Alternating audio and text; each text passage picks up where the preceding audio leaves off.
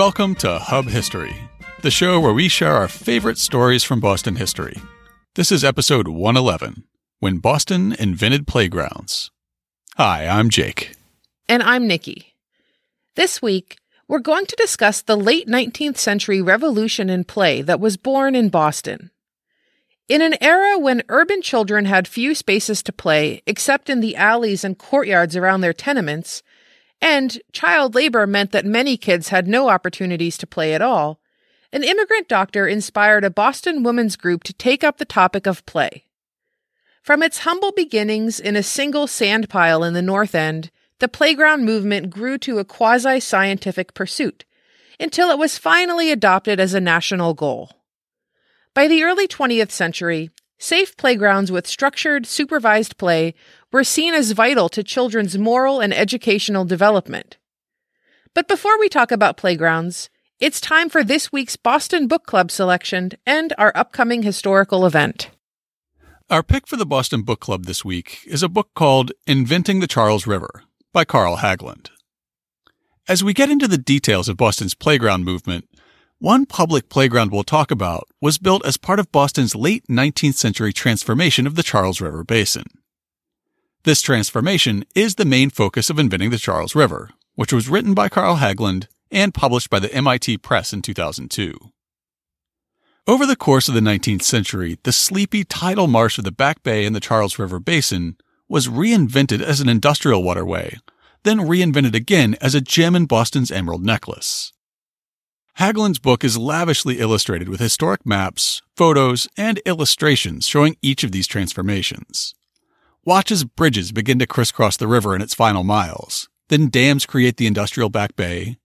Finally, follow in the footsteps of landscape architect Frederick Law Olmsted as he designs the Charles Bank and the Charles River Esplanade that we know today. Throughout the book, the author highlights the tension between progress, industrial uses, railroads, highways, and preservation, recreational uses and open spaces. When the book was published in 2002, encroachment by highways on the recreational spaces along the Charles was a real and raw concern. The Big Dig was still underway, and the I-93 crossing over the Charles was still up for debate. A plan called Scheme Z called for multiple tiers of ramps soaring over 100 feet above the river. This scheme was eventually replaced by today's iconic Zakim Bridge, but the debate is reflected in Haglund's narrative. Here's how the MIT Press describes the book. The Charles River Basin, extending 9 miles upstream from the harbor, has been called Boston's Central Park. Yet few realize that this apparently natural landscape is a totally fabricated public space. 200 years ago, the Charles was a tidal river, edged by hundreds of acres of salt marshes and mudflats. Inventing the Charles River describes how, before the creation of the basin could begin, the river first had to be imagined as a single public space. The new esplanades along the river changed the way Bostonians perceived their city, and the basin, with its expansive views of Boston and Cambridge, became an iconic image of the metropolis. The book focuses on the precarious balance between transportation planning and stewardship of the public realm. Long before the esplanades were realized, great swaths of the river were given over to industrial enterprises and transportation, mill ponds, bridges, landfills, and a complex network of road and highway bridges.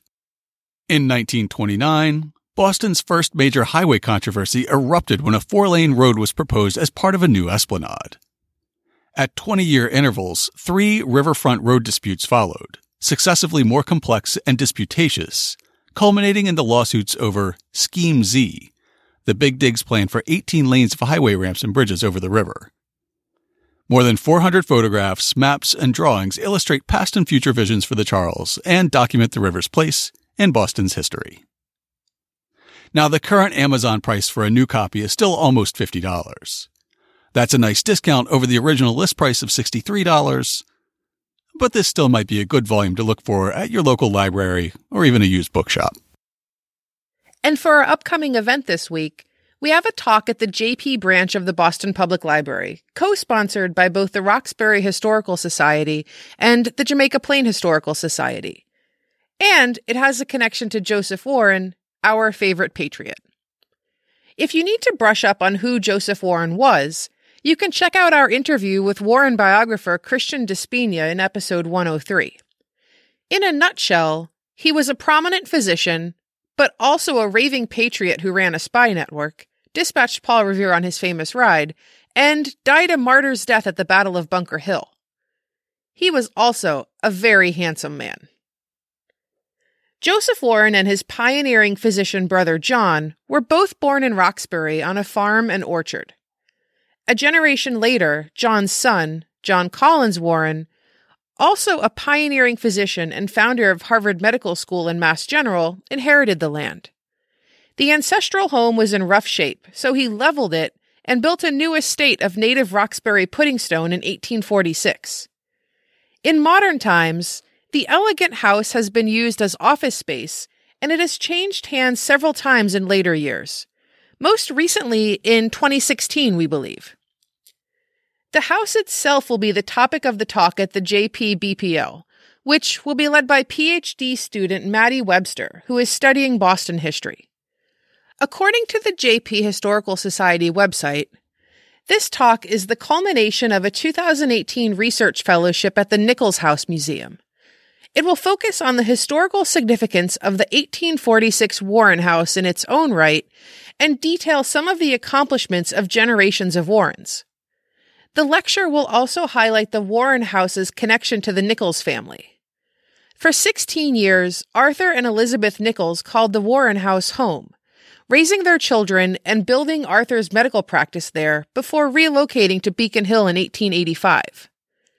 This talk will bring attention to the family's stewardship of the Warren House and also discuss the deliberate and unintentional ways in which they celebrated the significance of their historic home. The talk will be held at 2 p.m. on Saturday, January 5th at the BPL branch at 30 South Street in Jamaica Plain. It's free and open to the public, and refreshments will be served. Walk from the Orange Line at Green Street or take the 39 bus. And now it's time for this week's main topic. This week's topic was inspired by a listener named Joni, who tweeted at us a few weeks ago with a question. At Hub History, have you ever heard about the 1886 playground or sandpit mentioned in the discussion below? Any idea where it may have been? Then Joni's tweet linked to a discussion on the Ask a Historian subreddit where people were discussing the history of children's playgrounds. One comment said, "The first playgrounds were in Berlin and were piles of sand in public parks, inspired by Froebel's notion of gardens for children to explore. A group of women philanthropists took the idea from Germany and had a pile of sand set up in a Boston neighborhood in 1885. Now, we didn't know where the sand pile was, and in fact had never heard of the sand pile, but we started digging." Get it? Before long, we were up to our necks in the history of the playground movement in America. Though, as an early playground activist wrote, playgrounds are now so universal, natural, inevitable that it seems as if there never could have been a beginning to them any more than to perpetual motion. It actually turns out that the origin of the playground movement is right here in Boston. The story of how Boston invented playgrounds has to begin with Dr. Marie Zachrzewska, who was born and raised in Berlin, Germany, of a Polish family. As a little girl, Marie had been whip-smart, with teachers consistently praising her performance in school. However, as a girl with a very traditional father in mid-19th century Europe, she was forced to withdraw from school at age 13. Her mother eventually found herself working as a midwife, and Marie would assist her in cases, taking meticulous notes and reading any medical text she could get her hands on. As she entered her 20s, she pressed forward through multiple rejections until she was finally accepted into a midwife training program at the Royal Charity Hospital of Berlin. She was their youngest student, and she appeared to be brilliant, graduating at the head of her class. At just 22 years old, she was appointed to a professorship and made director of the hospital's midwife training program. However, her male colleagues resented her, and she was forced out after just a few months. Disappointed and hoping to find a place with more opportunities for women, Marie moved to the U.S. in 1853. Spoiler alert, America in 1853 wasn't exactly full of opportunities either. Nevertheless, she persisted, enrolling in medical school at Case Western Reserve University, one of the few physician training programs that would accept women at that time. There, she taught herself English in the evenings while learning medicine during the day, eventually graduating in 1856. Marie would now fondly be known as Dr. Zak. An article published by the Jamaica Plain Historical Society describes how Dr. Zak, after a short stint in New York, ended up putting down roots in Boston. Her contacts in Boston led to an appointment in 1859 as professor of obstetrics at the New England Female Medical College, which had been founded in 1848 as the first medical college for women in the world. Side note, longtime listeners will recognize the New England Female Medical College as the alma mater of Dr. Rebecca Davis Lee Crumpler, America's first Black woman physician. Check out episode 18 for more on her. The article continues. Dr. Zakrzewska's dream was to open the medical profession to women. But the promises of the college were not fulfilled. Her attempts to change it from a midwife training school to a mainstream medical school with practical clinical training were opposed by the owner and trustees. Dr. Zak resigned and began work to found the New England Hospital for Women and Children, a center where women physicians would treat women patients. Marie Zakrzewska's hospital opened in 1862 at 60 Pleasant Street in Boston, as a training hospital of the highest possible standards that would allow women to enter the best medical colleges in the world. Irregular physicians such as homeopaths, phrenologists, and magnetists were not allowed to associate with the institution. It was the only hospital in Boston to provide obstetrics, gynecology, and pediatrics, as well as a complete medical ward and surgical wards. Dr. Zak's experience in science and sanitary conditions made the hospital a leader in preventing contagious fevers and assured the success of the enterprise. In the 1870s, the hospital moved to a shady hilltop overlooking Columbus Avenue in Roxbury, where it is known today as the Dimmock Community Health Center. Dr. Zak apparently traveled widely to study medical techniques and public health practices in the major cities of the world. And in a 1922 history of the American play movement, Clarence Rainwater cites one of these trips as the inspiration for an experiment in play. The one provision for play which has been most frequently designated as the origin of the movement is the establishment of sand gardens in Boston. Dr. Marie Zakrzewska, while visiting in Berlin during the summer in 1885, observed heaps of sand in the public parks in which the children of both the rich and the poor were permitted to play, under supervision of the police. As a result of her report by letter to Mrs. Kate Gannett Wells, chairman of the Executive Committee of the Massachusetts Emergency and Hygiene Association, a large heap of sand was placed in the yards of the Parmenter Street Chapel and the West End Nursery. Kate Gannett Wells, in turn, wrote in the Massachusetts Emergency and Hygiene Association's 1885 annual report, "Last summer, at the suggestion of Dr. Marie Zakrzewska, and in accordance with the plan in Berlin which has proved so useful to children, a large heap of sand was placed in the yard attached to the Parmenter Street Chapel. An average of 15 children connected with the chapel came there 3 days a week, through July and August, and, under the guidance of Mrs. Gamble, dug in the sand with their little wooden shovels and made countless sand pies, which were remade the next day with undismayed alacrity. They sang their songs and marched in their small processions, and, when weary, were gathered in the motherly arms of the matron. Their plays were almost as much of a delight as a picnic, better in a hygienic point of view, for they had the air, the sun, the sand, the fun, and no cake." The same plan was tried at the West End Nursery, but as the children there were hardly 2 years old, they cared little for it. Your committee hope, however, that the success of the experiment in Parmenter Street may have sufficiently demonstrated the usefulness of the sand garden to secure its adoption elsewhere. Playing in the dirt is the royalty of childhood, but poverty infringes upon the right, especially at the North End. For children who had not inherited that royalty, childhood might hold little time to play, or none at all. Children might be expected to help with the housework or farm work, and when they were a little older, they might be expected to go to work. In his study of the play movement, Clarence Rainwater commented that opportunities for play were actually declining in the mid-19th century, especially for city kids.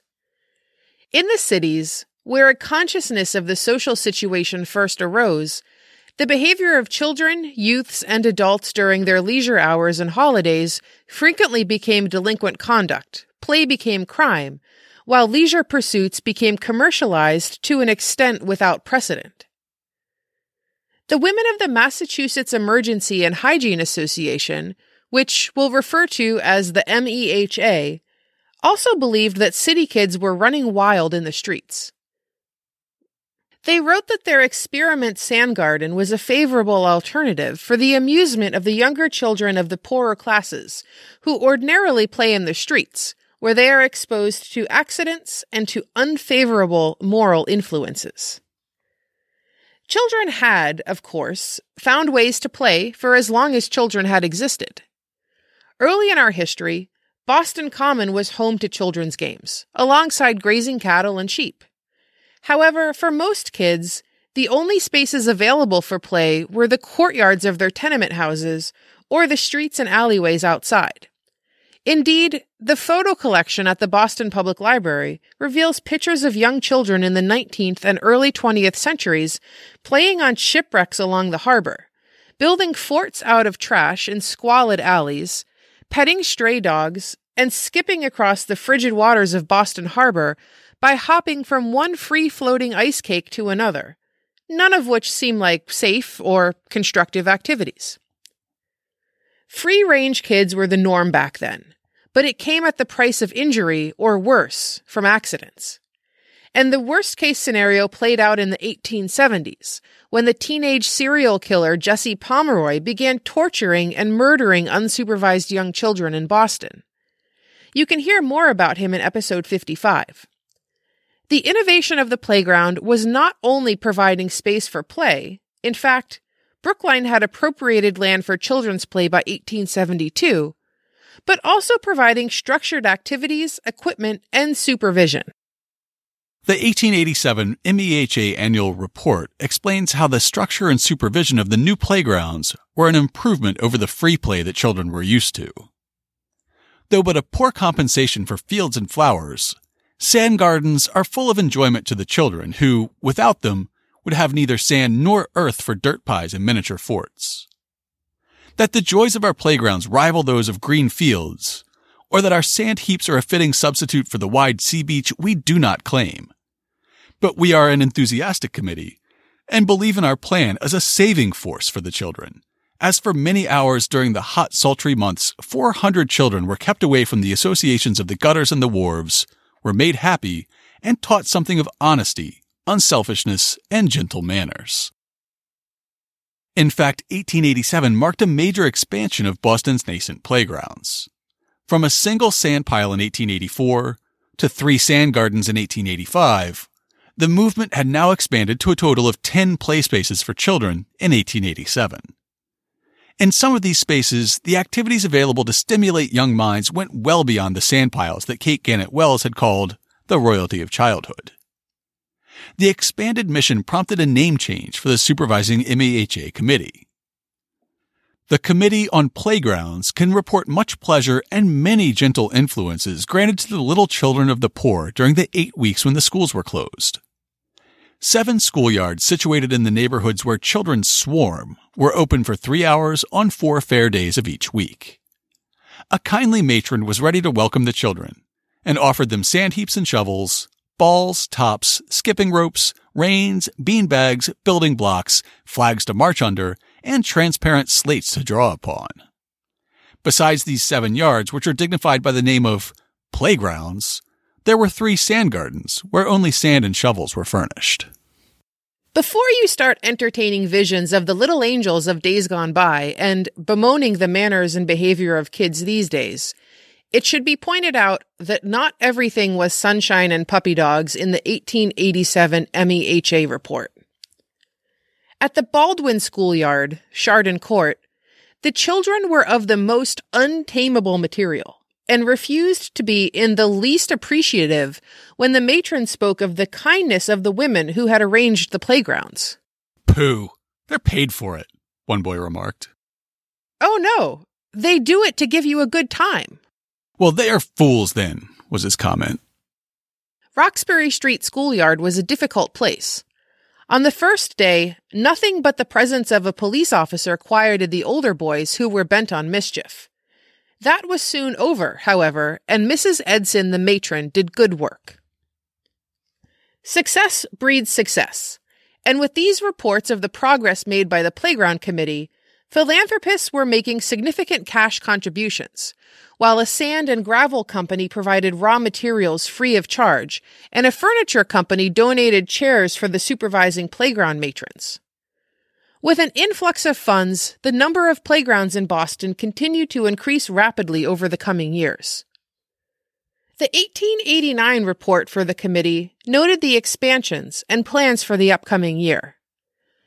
They included a note about an experiment with an indoor playground for days with bad weather, and a plan for the coming year to introduce a purpose-built playground which wouldn't be dependent on a courtyard at a settlement house or access to a schoolyard.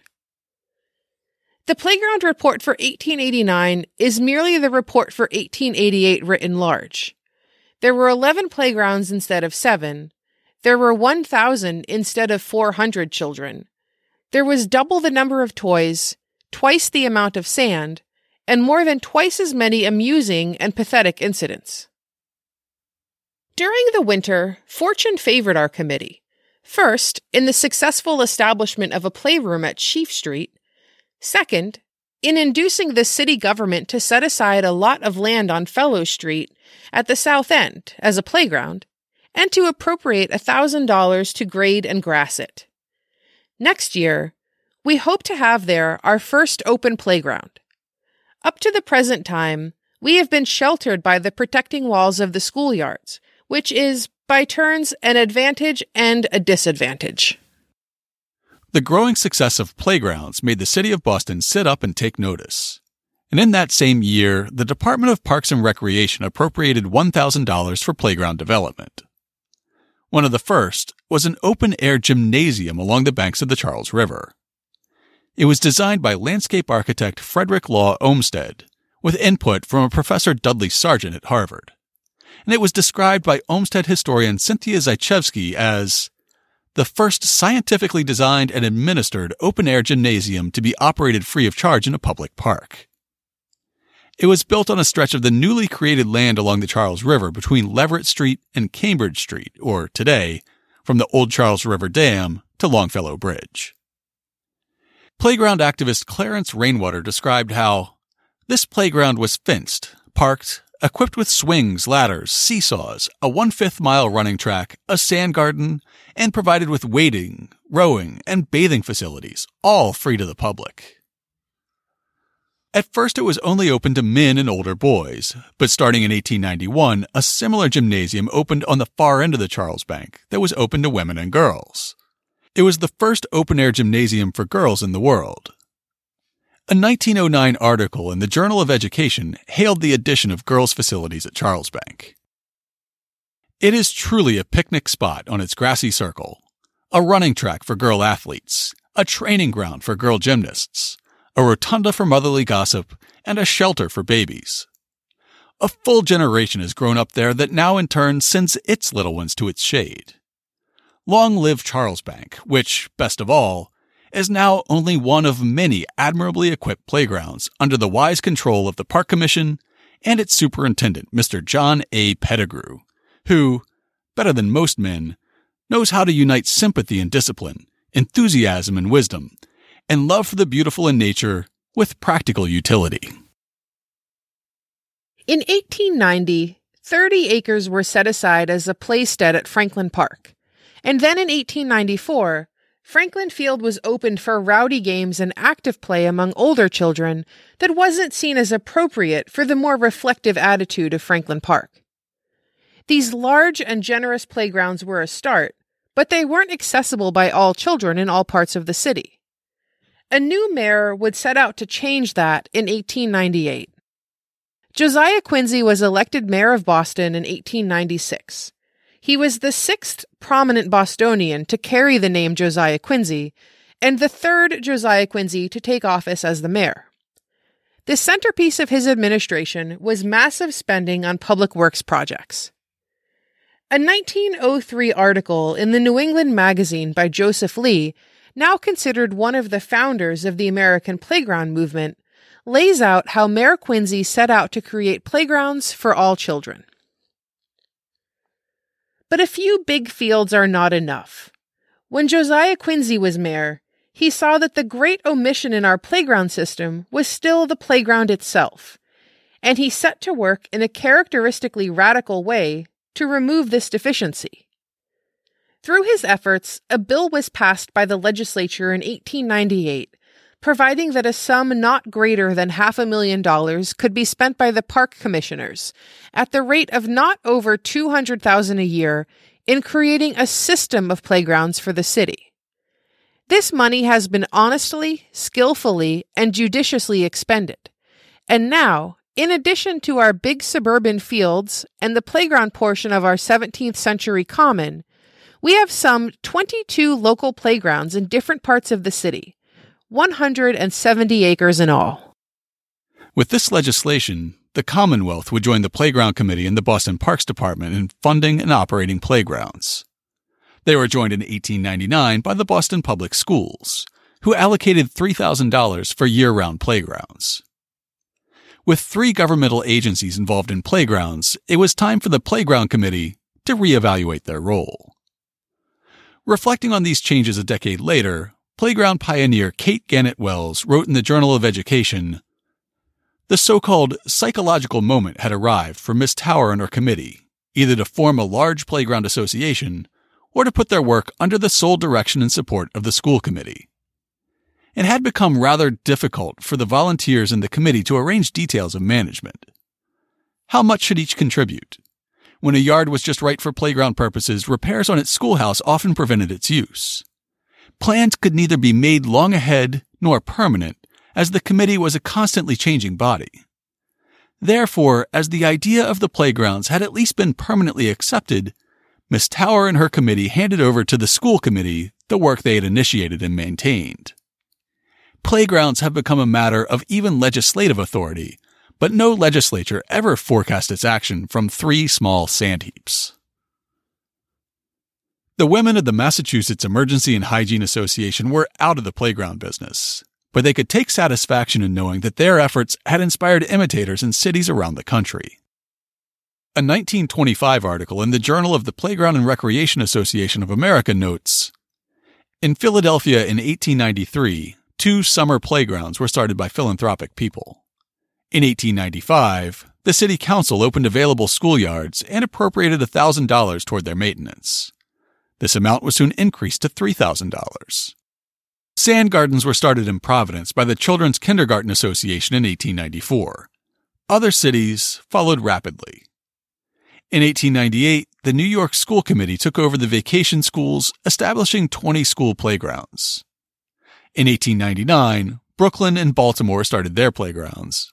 Cleveland, Minneapolis, and Denver had sand gardens in 1898. The first recreation pier in New York was opened in 1897.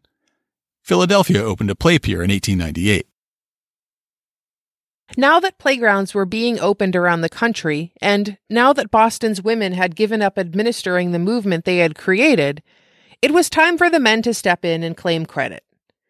In 1900, Cabot heir Joseph Lee bought a vacant lot on Columbus Ave and opened it as a model playground. He published frequently on the topics of play and playgrounds, becoming known as the grandfather of play, or the father of the American playground, which is all well and good, except that he had taken up the subject a decade and a half after Boston's women had pioneered it.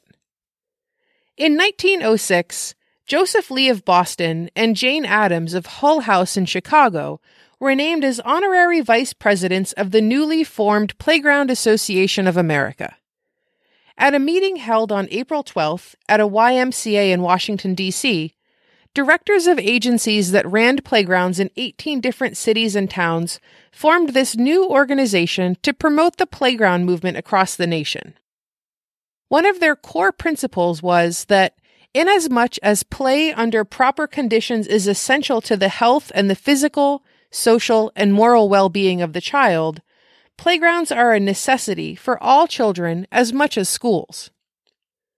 Playgrounds during this era offered far more activities than just digging in the sand or climbing on a jungle gym. With the concept of structured, supervised play came team sports, pageants, parades, dressmaking and drawing classes, and all types of physical training. For somebody like Clarence Rainwater, play was a comprehensive term. He said, "It comprises more than a description of sand gardens or playgrounds for children, since the term play is used to embrace most of the activities occurring in social and community centers, in community music, drama and pageantry, and in community service and organization." The focus on drama and pageantry is evident in A Pageant of the Perfect City, produced in Boston by Playground Movement veterans in 1909. It was meant to showcase the ideals of a perfect modern metropolis, and to position Boston as the perfect illustration of these ideals. According to Playground magazine, it depicted the development of the city as the home of man from the earliest conjectural days of the caveman, through the period of Indian life and the colonial times, to the present, and on into the future, symbolically suggesting the conditions that Boston 1915 is striving to create, the pageant of the perfect city. The venue for this pageant was the original Museum of Fine Arts building in Copley Square, and the sponsor was the Boston 1915 movement. Our current leadership in Boston has a plan for the future called Boston 2030, which looks ahead to the 400th anniversary of our city's founding and imagines improvements in housing, transit, walkability, technology, and other livability measures. Boston 1915 was the early 20th century equivalent, when 1915 was the future coming up on the horizon. The Massachusetts State Library describes the movement. In 1909, a special event with the stated purpose of imagining the future to help make Boston a better place by 1915 was held at the Old Art Museum in Copley Square, from November 1st to the 27th. For a 25-cent admission fee to enter the 1915 Boston Exposition, Bostonians of 1909 could see exhibits on and hear lectures about improving life in Boston, on topics ranging from public health to transportation. This idealized, forward-looking future of 1915 was the work of the Boston 1915 movement, a group of prominent business leaders and citizens that came together in 1909 to work for the betterment of the city of Boston. The movement established their own progressive thinking magazine called New Boston, a chronicle of progress in developing a greater and finer city under the auspices of the Boston 1915 movement. And they planned the exposition, modeled on the Columbian World Exposition held in Chicago in 1883, to introduce their city as it is to be. It was in service to these goals that the Pageant of the Perfect City was produced, and if we hadn't researched the playground movement, we may have never discovered this delightfully weird dramatization. The play featured over 1,500 performers and was organized into 5 acts, with the first 3 taking the audience through a tour of Boston during prehistoric times, then through Native American dominance, to the coming of English settlers. As you might guess, the American imagination in 1909 produced a result that we would consider to be incredibly racist and paternalistic by our modern standards. Finally, in the 4th act, the audience was introduced to modern Boston. Accompanied by the stirring music of Elgar's Pomp and Circumstance, in splendid procession Boston came forth, attended by the 30 neighboring cities and towns in the metropolitan district. She was impersonated by a woman with white hair, but in the prime of life. The conception was stately and inspiring. Robed in blue, wearing on her head the gold dome of the State House, her ample train of blue and green gauze carried by 7 young girls, representing the 7 districts of the city of Boston, she stood on a slightly elevated dais, her districts disposing themselves around her in their relative geographical position, the folds of her blue-green train representing the waters of Boston Harbor, On either side of her were grouped the neighboring cities, each appropriately robed and bearing some symbol or insignia of her town. Lynn, for instance, as Industry, carried a large cogwheel as a shield. Chelsea, recovering from her disastrous fire, wore the phoenix on her head as a crest. Canton carried the copper bells cast by Paul Revere, and Quincy, in granite-colored robes, carried the anchor to represent the shipbuilding industry. It was a splendid and imposing spectacle, instinctively calling forth the admiration of the stranger and the local pride of those who reside in the metropolitan district. The civic question for every citizen in this personified characterization of Boston and her neighbors was, is it true? Are these cities thus resplendent in their nobility and worth? Or can they be? Shall they be? And the answer varies according exactly to the local patriotism and civic determination of which the individual citizen is capable. The Fifth Act introduced a vision for Boston in the future, and among the goals for future Boston was increased playgrounds. This is one of the few predictions to actually come true. A 1948 Boston Planning Department report notes that Boston by that time had 104 playgrounds totaling over 650 acres, which was a notable accomplishment. The same report, however, notes that in some of the neighborhoods with the most densely packed populations and the most children per household, there were actually fewer playgrounds per square mile and per capita than in outlying areas. The report identifies increasing the number of playgrounds and the more equitable distribution of playgrounds for the future as key goals for the coming decades. Even today, some of the same goals persist. While there may be less focus on structured play these days, there is still a focus on using playgrounds to promote physical fitness. In our own neighborhood, the Parks Department rebuilt our local playground about 3 years ago, adding a spray deck, improving the play structures and basketball and tennis courts, and building in fitness equipment like ellipticals and pull-up bars. Much as increasing the number of playgrounds was a goal for the Boston 1915 movement, increasing open space is a goal for the Imagine Boston 2030 project, proving that when it comes to parks and playgrounds, the more things change, the more they stay the same. To learn more about Boston's role in the early playground movement, check out this week's show notes at hubhistory.com/111. We'll have links to the articles and sources we quoted from this week, including the Massachusetts Emergency and Hygiene Association's annual reports from 1885, 1887, and 1889. We'll link to a 1903 article about Boston's playgrounds by so-called Father of Playgrounds Joseph Lee, as well as the 1909 retrospective about the first playgrounds by the actual mother of playgrounds, Kate Gannett Wells. And of course, we'll have links to information about our upcoming event and Inventing the Charles River, this week's Boston Book Club pick. If you want to get in touch with us, you can email us at podcast@hubhistory.com. You can call and leave a voicemail at 617-383-9255, and we might play it on the show. We're Hub History on Twitter, Facebook, and Instagram. Or you can go to hubhistory.com and click on the Contact Us link. While you're on the site, hit the subscribe link and be sure that you never miss an episode. If you subscribe on Apple Podcasts, please think about writing us a brief review. It's still the best way to help others discover the show.